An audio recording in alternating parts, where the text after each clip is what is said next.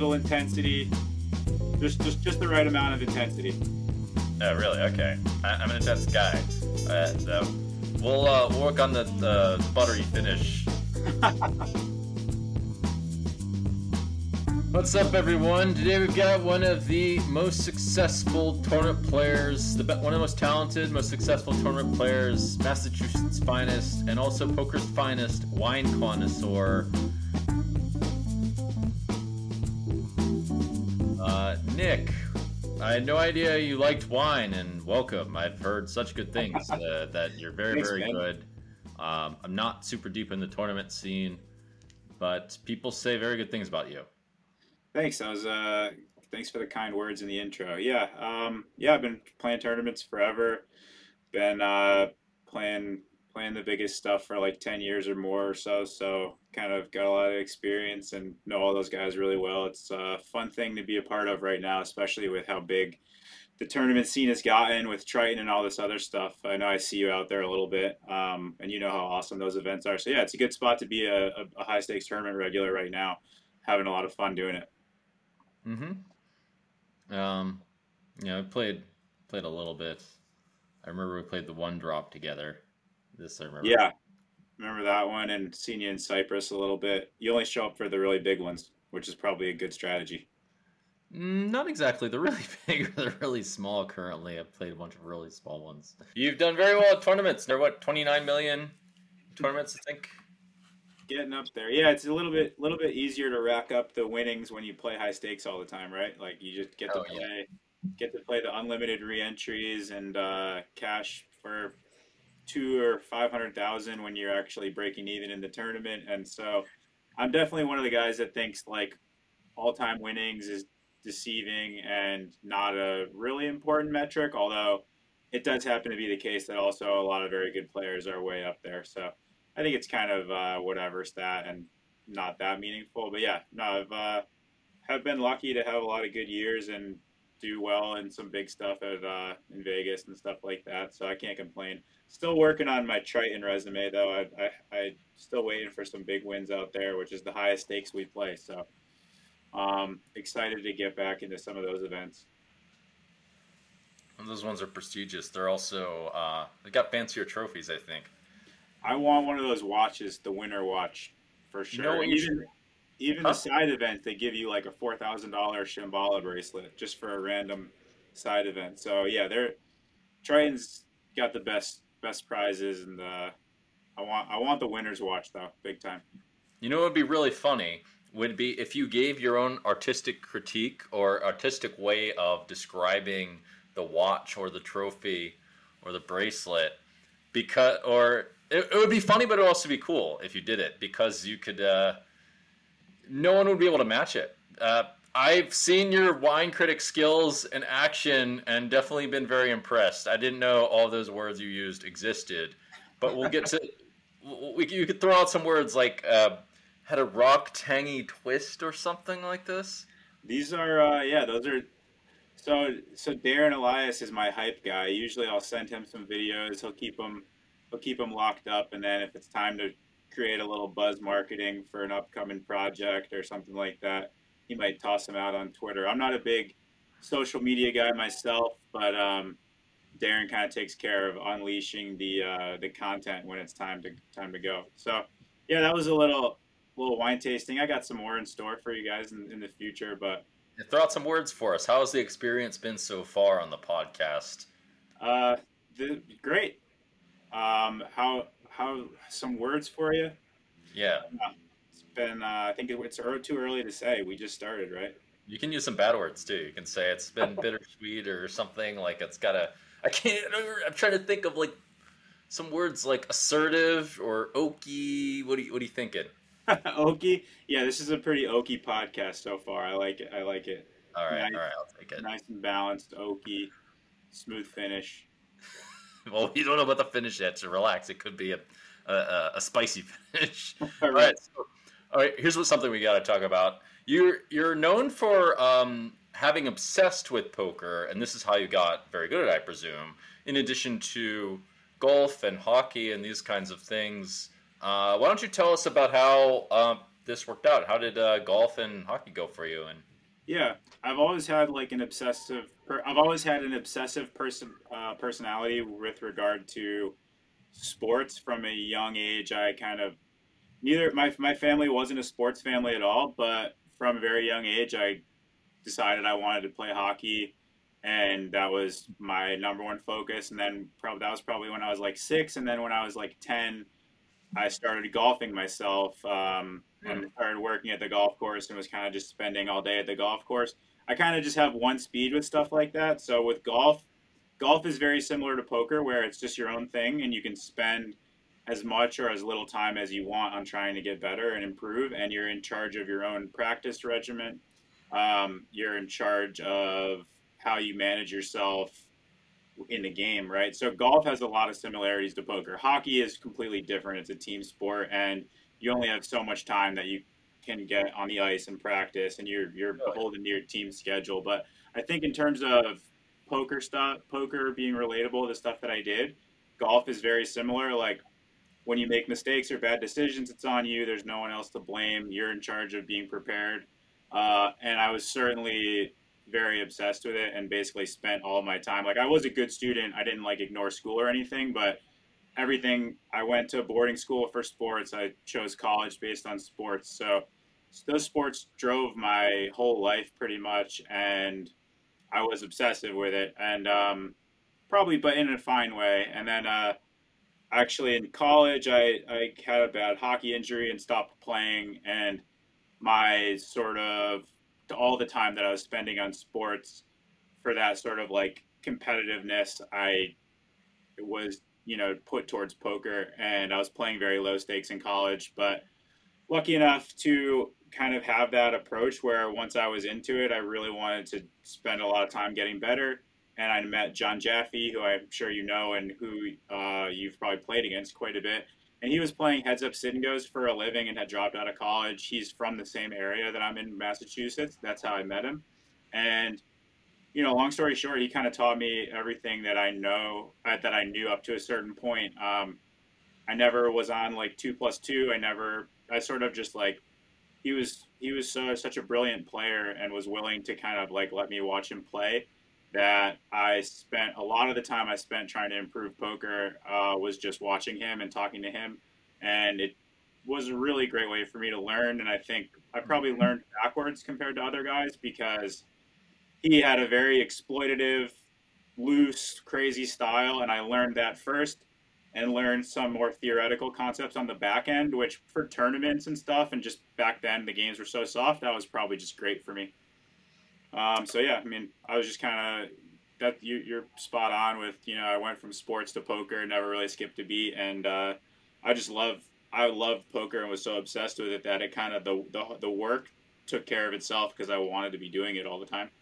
Well, that's the best way of doing things. Like whoever is working on things should ideally really love what they're doing, so you don't have to. It's not pure pain to go through. Uh, Actually going through all the necessary practice and all of that, and like often success isn't guaranteed in many different fields. I mean, poker's nice because it is guaranteed. I would say if you really are obsessed and are actually like getting better, you have the attributes to also get better, which I do talk about on this channel. Um, that yeah, I mean, it's important to fill at least one of those tick one of those sorts of boxes. I I think there's a couple things that are really interesting about your story. One is it's interesting that you learned mostly from someone else, which could be a really useful learning tool for other people because people learn in different ways. Um, and I think that your way of learning, although you say it's backwards, I think it will actually, in the long run, accelerate learning to play loose and aggressive and get in all these different situations. I don't know if you've experienced this or not, but then it will, like, if that ends up not being ideal, it will hurt your bottom line and cause you lots of stress.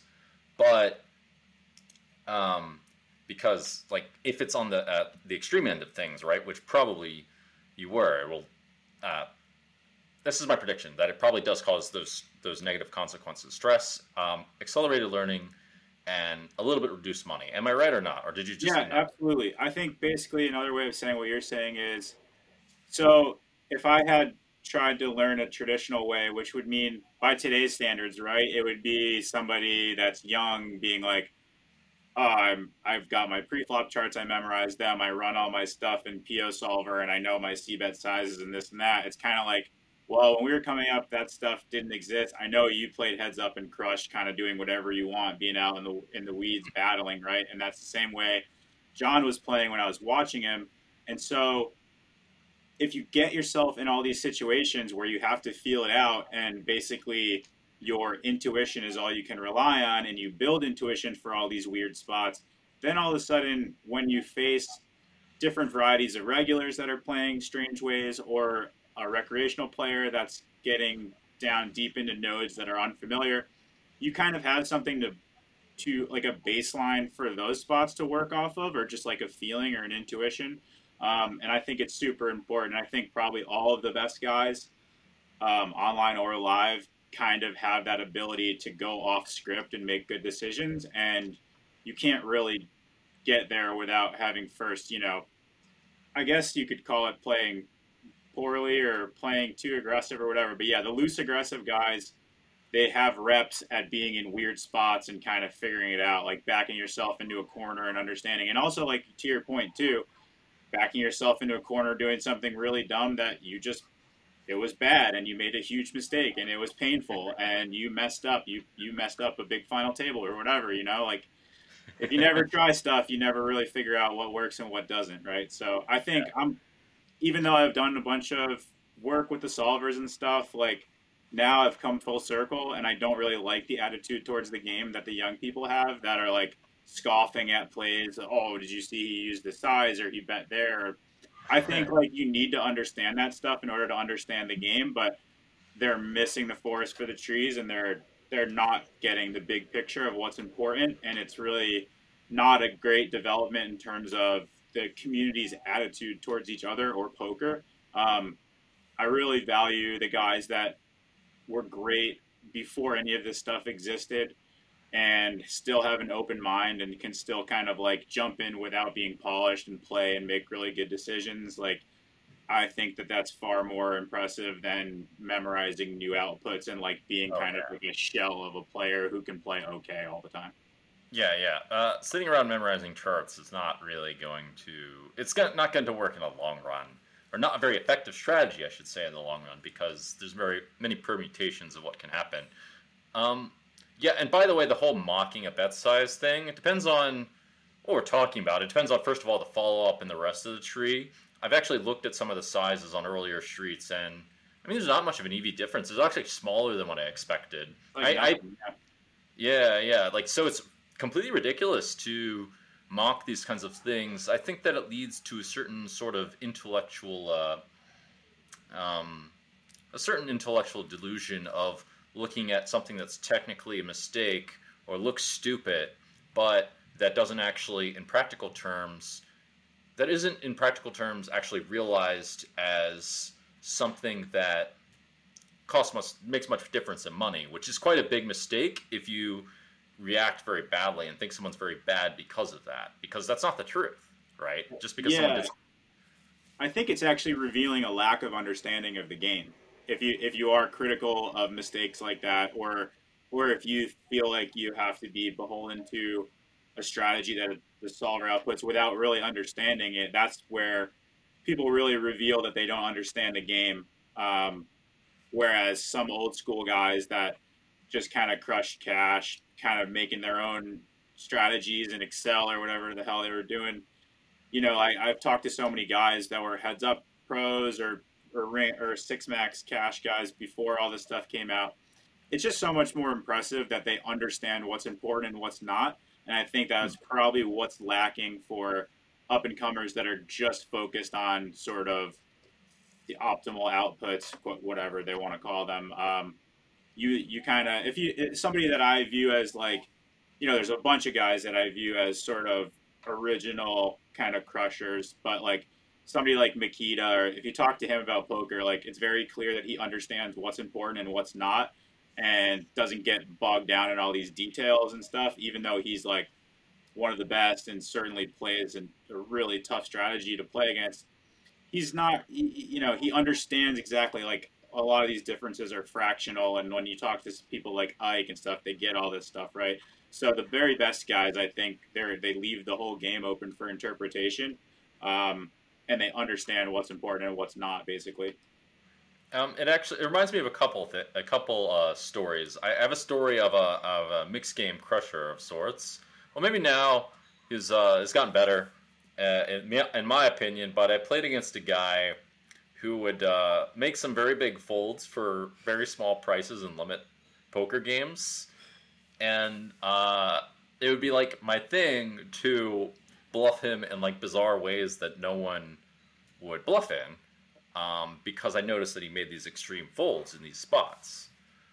And but he was very very extreme, I should say. Like he folded like trips to a check min raise in limit '08, for example. Like PLO. Imagine playing limit PLO, and a guy like min raises you, and you've got trips on the turn, and and folds. It's like, oh, you got kings full, man. I'm out.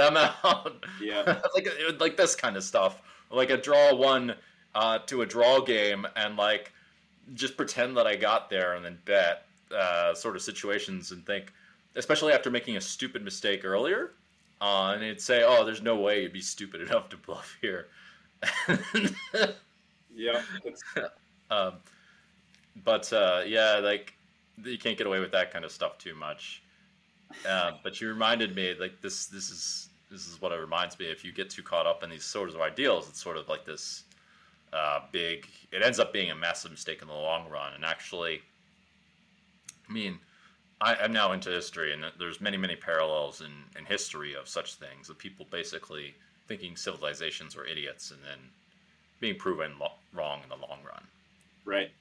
Yeah. I mean, understanding what's important, not getting blinded by it. I mean, it's also just like some sort of insecurity or arrogance where they want to feel like all the information that they have is correct, so they aren't really open to other sorts of interpretations or strategies.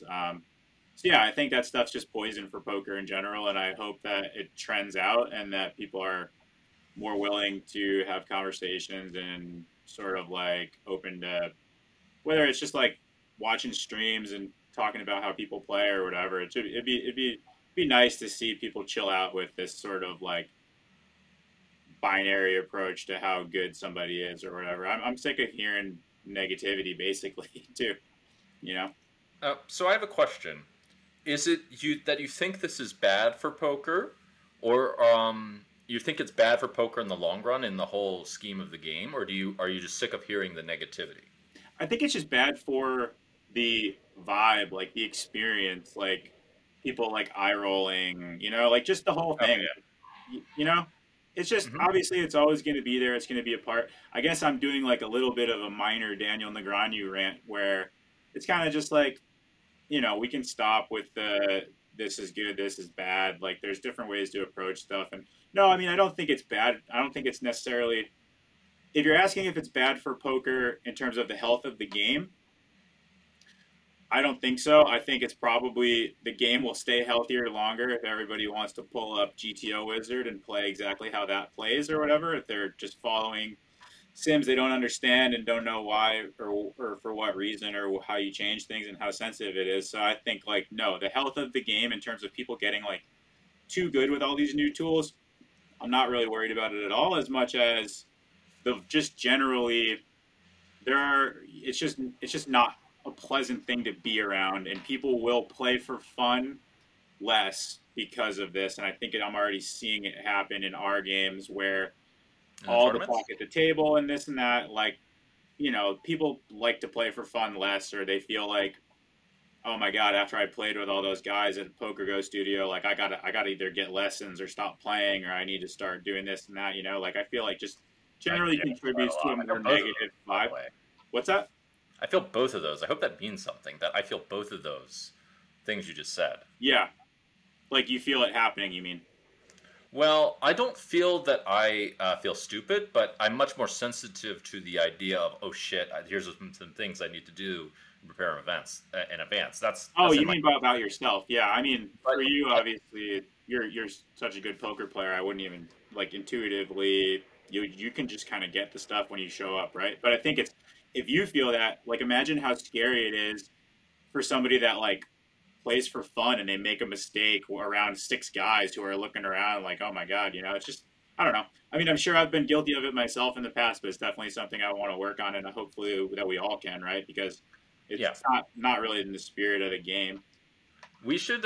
Well, in the long term, absolutely anything that is unhealthy for the players, especially the recreational players, we should absolutely get rid of. If like the other thing I was saying of that I feel and I really feel this is it's not that much fun. I think that but yeah, I mean, if I feel that, then like what I'm saying is because I'm not exactly a recreational player.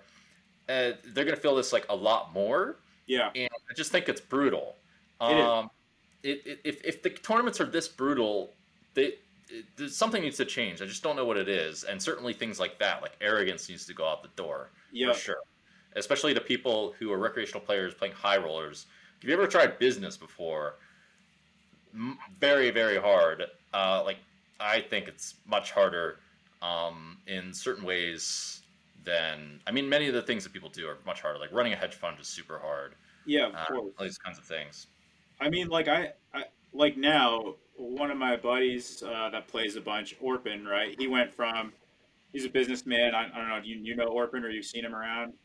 Yeah, I know who he is. He's He's very pretty successful. He's a Turkish regular on businessman. trend, but it's He's a, like, yeah, he did a couple gambling websites, like sold them, like did really well and retired. And now all my point is like he did a lifetime of working in business, super successful, and then now he decided like he was going to try to get really good at poker, and he's already in a few years just like not that far from the best pros. Like he's making like if he does make mistakes or small mistakes and something, to your point, it's just like we can't take too much credit for being these like poker super pros when somebody can kind of just like get to be 95% of the way there in a couple of years after they had a well, full career in business. well, you know? that's what's cool about. That's partly what's cool about poker. Also, is that well related to that. I mean, I think it's very hard to compete with top pros for sure. But these business guys, I think there's quite an opportunity here because um, they can actually, if they play in their own games, they can actually make quite a bit of money if they get to like 80th percentile, which is not that hard compared to other sorts of things. Yeah, exactly. Like I think it's the guys that they put in a little time, they get really good really fast, and also just like it takes only a couple years of playing a lot against other players. If you're reasonable at learning from like watching pros play, you can just kind of copycat and get kind of close too. So if you do your own work and you really work hard and it's one of your goals, and also you play in the highest stuff, just jump in. I think that with some like a year or two of hard work, you just get really close to being at least among the second tier of players in those tournaments. So, you know, that might be a sad truth about with if people work hard enough, like how quickly you can get reasonable, right? I'm not talking about Orpin anymore. Like I think he got very very good, but I just mean Well, anyone, right? there's a lot of positives to that. Yeah, great. And I mean, one thing I want to ask is, like, given that, why are you not afraid of people studying these these tools like GTO Wizard, which I personally endorse as a fantastic tool? I have seen the power of this thing, and man, like this thing is good. Or Run It oh, Once, which I also endorse and mention for some reason. Um, well, I actually don't gain. I mean, anyway, I think they're great sites. I mean, there's other ones too, like Upswing Poker, for example, is another great that's a one. good one. I've Well, I seen guess your preflop thing.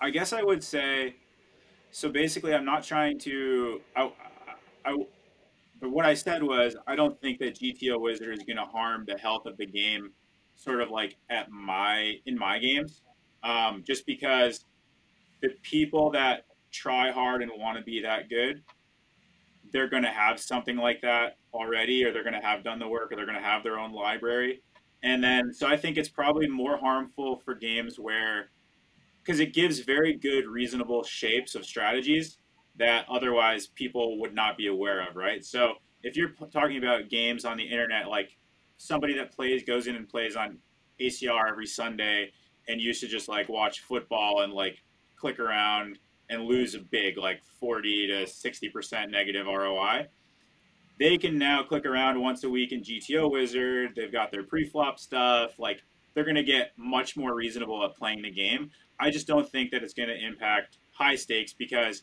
if you're a pro that's playing 25Ks or 50Ks or 100Ks and you don't have a baseline for what GTO Wizard offers, you probably shouldn't have been in the games in the first place, to be honest, right? Like that's kind of my point is that these tools are really good at making mid stakes players maybe or some recreationals that didn't do any work.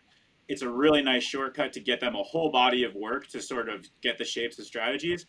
But at the highest level, I just don't think I'm just not that worried about it just because if you weren't doing that stuff in the first place, since, like a lot of, the I think PO became very, like, it was probably 2015 where everyone started using it. So Mm-hmm.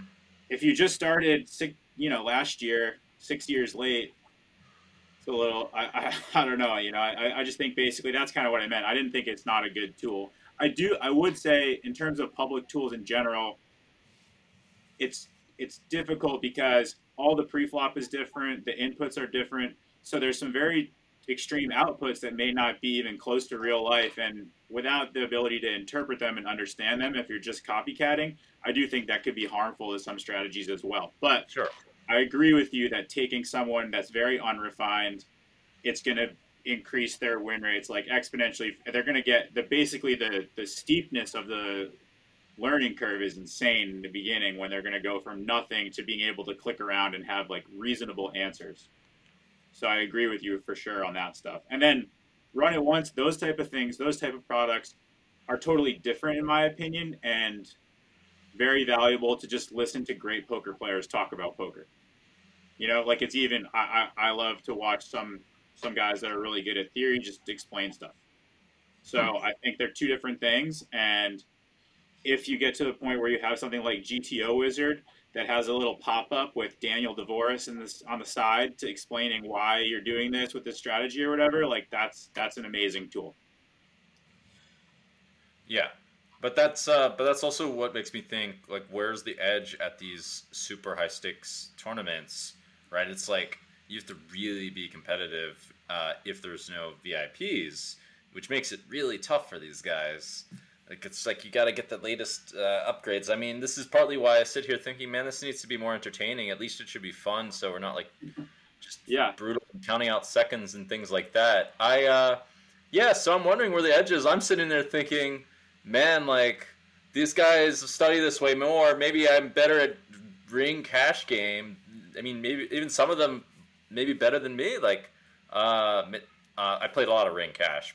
yeah. There's some people that are definitely better than me. I know for a fact. And like, so where's the edge between you guys? It feels like it must be pretty small if you could just look up all these powerful solutions and just study and work super hard.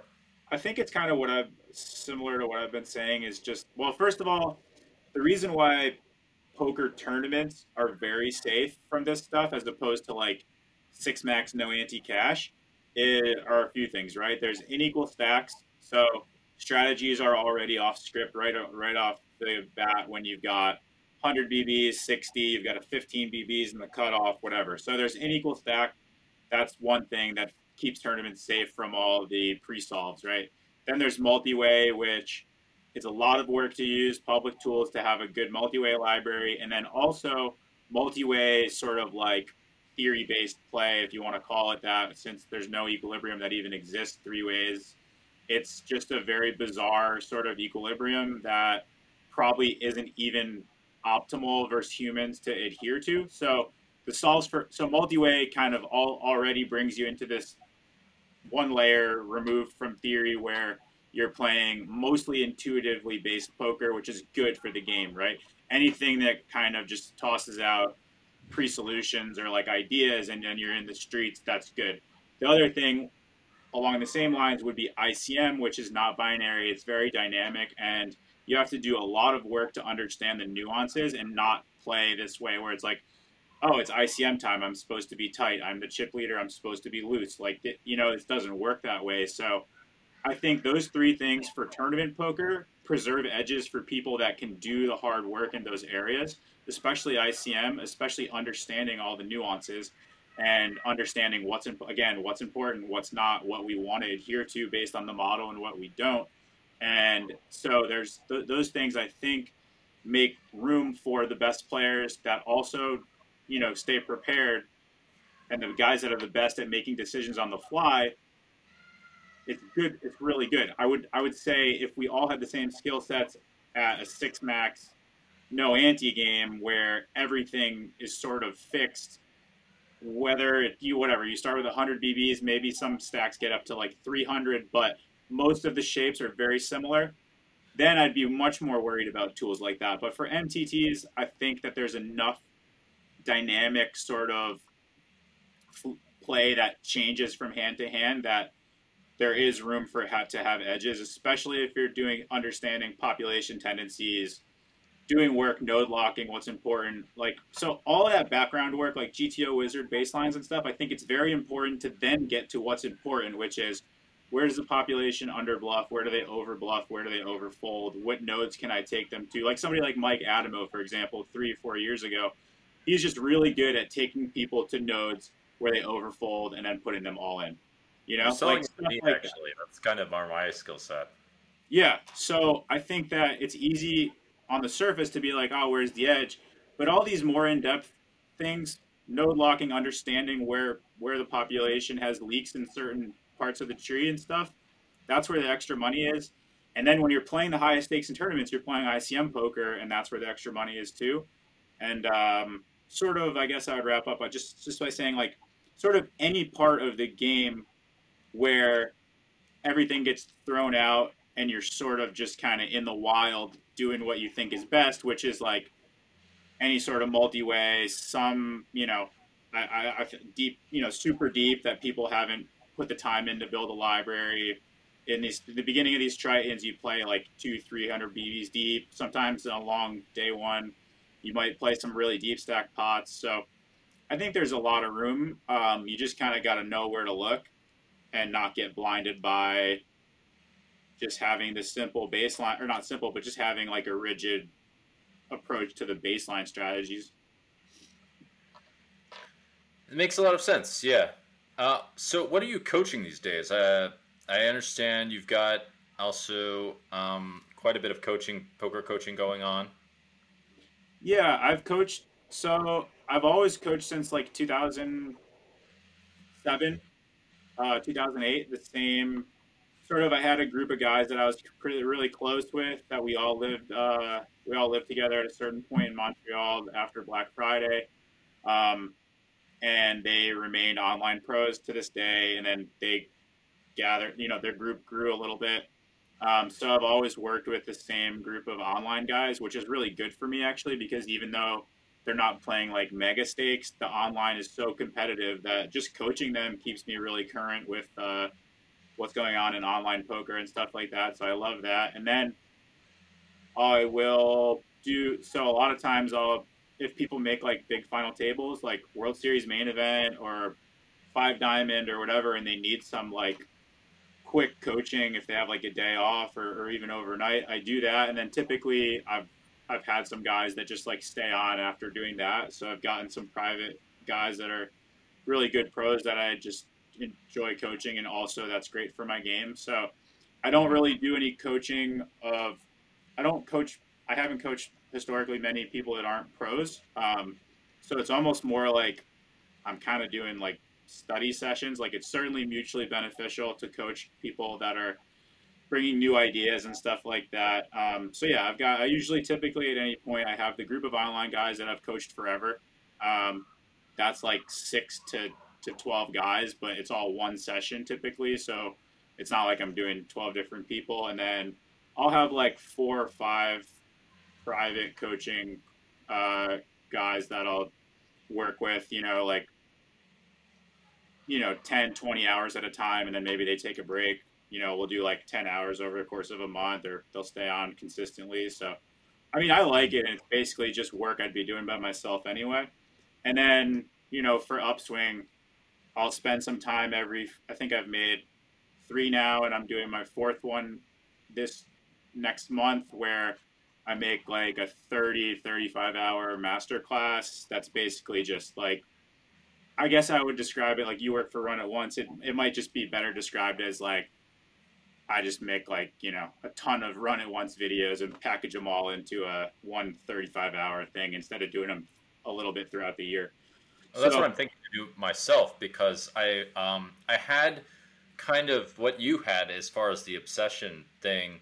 I had that in poker, and then all of a sudden I had this event happen where I just my interest ballooned, and it was like became this point of like holy shit. I tried to do like everything, and it like really fumbled quite a few things, and it was very very difficult basically.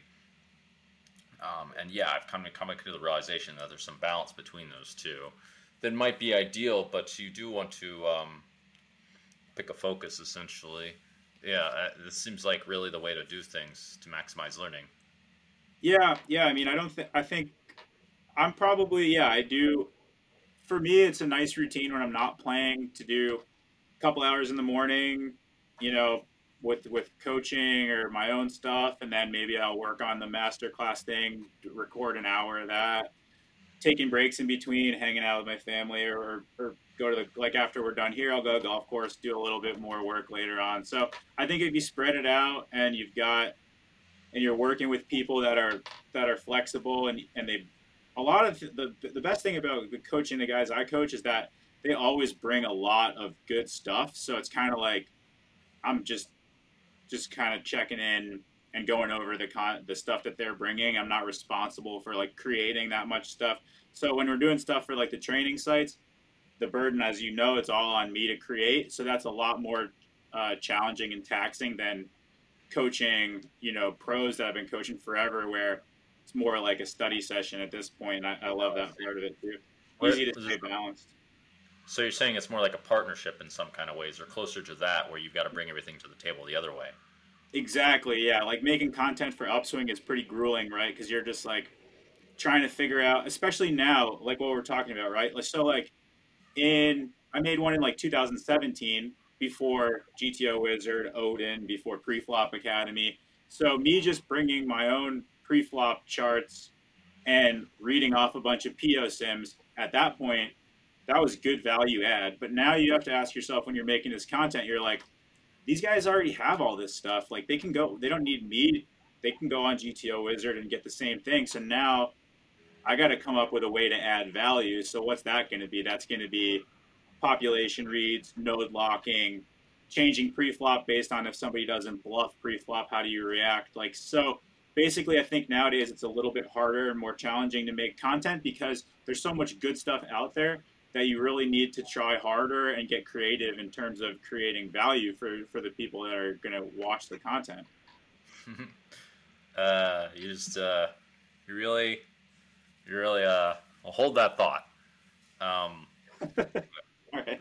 I've had exactly that same idea, and I have been working on precisely that. In fact, did you apply this kind of intense focus that you have to? Do you still use that yourself, or did you apply it to wine or other things to take it somewhere interesting? I don't have any other, meaningful projects going on outside of poker. I really haven't. If I wasn't doing poker, I was probably headed towards working in finance, which would be similar type stuff. And yeah, I mean, it's not that I'm against it or anything. I just right now, when I'm full on, like we already talked about, if I'm not playing and I've got time off, I'm either going to spend it friends and family or coaching, or like I can easily fill my day with some good balance of like work and doing life stuff, and I like where I'm at right now. So I definitely don't have room to add anything else, um, either, right now, even if I wanted to. But I really don't have any projects that are going on outside of poker except for just, yeah. I mean, I invest pretty simply by the same formula everyone else does. A little bit of real estate, a little bit of crypto. That's it, regular stuff. So I'm just kind of still doing poker full time, and I don't really have any plans to change that. Especially like I said, it's only gotten bigger and better at the highest stakes now, and the type of stuff that they're slating for the future. I think if I spent so much time on the game now, it'd be crazy for me to kind of half retire when this thing that I'm an expert at got the biggest. Of course. Yeah. Uh, yeah, I mean, I think retiring would be pretty silly. There's some evidence, by the way, of that. There's some undercurrent of this game growing, of there being some form of poker boom. But I really think in the super long run, there has to be some way to focus on the entertaining angle because, and that's one thing I wanted to ask you too. That was like my next question. I'll talk about some things anyways. First is that there's TV shows coming out. It's growing in other countries. It exploded in Vietnam recently. What else? It's like exploding in India, or it's growing quite a bit in India. And India is quite a big place. And I mean, there's loads of rich Indian guys that want to play poker. I can tell you that. Um, but if it's not entertaining for people who want to play recreationally, then the dream can't stay alive. It has to find a way to be entertaining or give some form of value that's not money. And I think it can. I've got two avenues of value. I mean, one, people have already been working on quite a bit. I mean, I've been working on the entertainment angle. There's also another thing coming up. I can't even believe they did get it this far, but they wanted to bring poker to the Olympics, and my first thought was like, really? Is that possible? Like, it's not. There's no moving into it, but they did manage to get into the virtual Olympics, which I was impressed by. I did not know that could happen. Yeah. I personally dreamt of playing in the Olympics because, or a recent dream of mine is to do that, but it's extremely hard because you need to. These guys are to be an athlete is really a lot of effort, but I wanted to because it was actually for the sake of bringing like peace to certain countries. It's got this like grand ideal. Anyway, so with regards to you, I wanted to ask a question. What is it that you enjoy so much about these tournaments? Because I'm playing them and thinking, man, is there much edge? Like, even if I get really good, I got to study my ass off so I can play with these guys and weather variants, and it's more fun just to mess with them and do some goofy stuff. I think for me, I think I'm very fortunate to just play mostly really high stakes competitive stuff, and I just enjoy being under the pressure of trying to make the right decision. And for me, these streams and everything, it really switches into I'm only focused on do I make the right decision or not? I'm not thinking about money or anything else. And I kind of enjoy that part of it, like where it's switched into this thing where it's so competitive, but at the same time, you always have like a couple wild cards thrown in.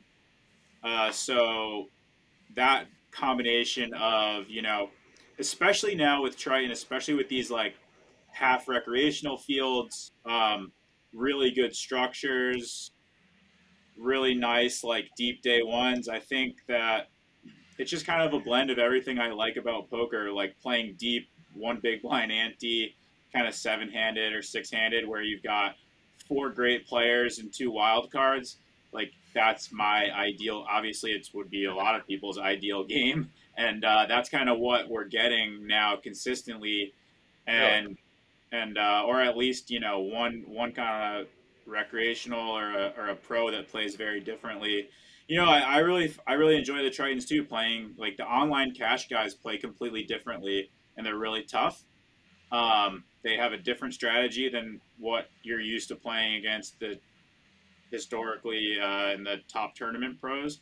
So it's just an interesting blend of strategies that I think it's fun to try to figure out. And yeah, if like some days it does feel like it's a little dry and boring, but for the most part, I really do like the people that we're playing against, and I think Sure. generally if you start talking to them, or if the table starts talking, like it can be quite fun and relaxed. I think that's probably the biggest difference between the highest stakes and like playing mid stakes in the United States, where you're playing. A lot of people are like too serious because I think they're maybe a little bit afraid to give anything away, or maybe they just like they think it's time to be serious at poker. But I think once you jump to the higher stakes, it's a much more like home game sort of vibe.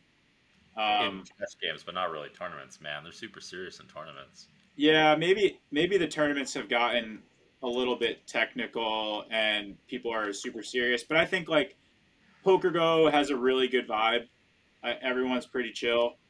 I think for the most part Tritons do, but sometimes I think it's also just like sometimes you're dealing with guys that are jet lagged for the whole trip because the travel is so intense, and then there's tournaments every single day, and they're not even we're not even trying to be too serious as much as it's just like, man, I don't have the energy to like goof around today because I'm like barely sleeping and I'm playing 10 hours a day, you know. So I think there's a little bit of that too. Um, but yeah, cash games are obviously a little bit of a better vibe, I think, and for the most part, I think yeah, it's a pretty sick challenge, and they just everything's so comfortable at the Tritons, and everything the way these tournaments are run or have gotten so good that it's hard not to enjoy it. And also, like as you can see when you come like Cyprus or Vietnam or wherever, it's just like great place to hang out, great place to be. Food's usually good, so yeah. But I agree. I can see the regs being too serious. It's a very technical game, and things are changing a lot. There's a lot of pressure, so maybe. Well, if you're in on changing that, well, I'm in on changing that. I hope you're in on changing that too. All the seriousness, you got to change. Yeah, more fun in the picture. Get some. I do think we got to do. We definitely have to do something about final tables, right? Because like, it's probably I got those. so boring to watch. What's that? I got those. I'll keep doing crazy stuff. I have no problem. Yeah, I just think the way everything is set up for it to be incredibly boring, right? Like the stack depths are shallow. Dude, no, here's the thing. It has the perfect setup to bring all the showman stuff. You just need to know how to be a showman. But it's got the perfect setup because all these twists and turns happen naturally in poker, whereas like I mean, I guess in sports they do too, but these other sports like wrestling or whatever has it, and it's like totally fake, right? Like wrestling's fake, like improvise, but in poker it just happens anyways, and you can just if you knew how to be a showman, it's like a real thing. That's what I'll be investigating anyway. Yeah, I think it makes sense. I mean, something needs to get better with the viewing of poker, right? Because it's just too boring and too dry. And I think Poker Go does a reasonable job, and Triton too. Like they get enough interest, but there's just not enough to work with currently. And I mean, I'm guilty of it too. Like I'm just serious and do nothing at final tables, but I'm also kind of just like at work and trying to make money. So. Okay. Well, we're about out of time. A couple things. First thing, what's your wine tasting-esque review of this podcast and your experience so far? Tangy, rocky finish? You tell me. Definitely smooth, relaxed. Really? Yeah. With a little intensity, just the right amount of intensity. Oh, really? Okay. I'm an intense guy. We'll work on the buttery finish later. I gotta watch this review I saw. It was incredible. There was some twistiness and some cherry sweetness or whatever in there. I just can't. I don't remember these words. I've never heard them before. But anyway, yeah. Thank you for being on, and appreciate your time.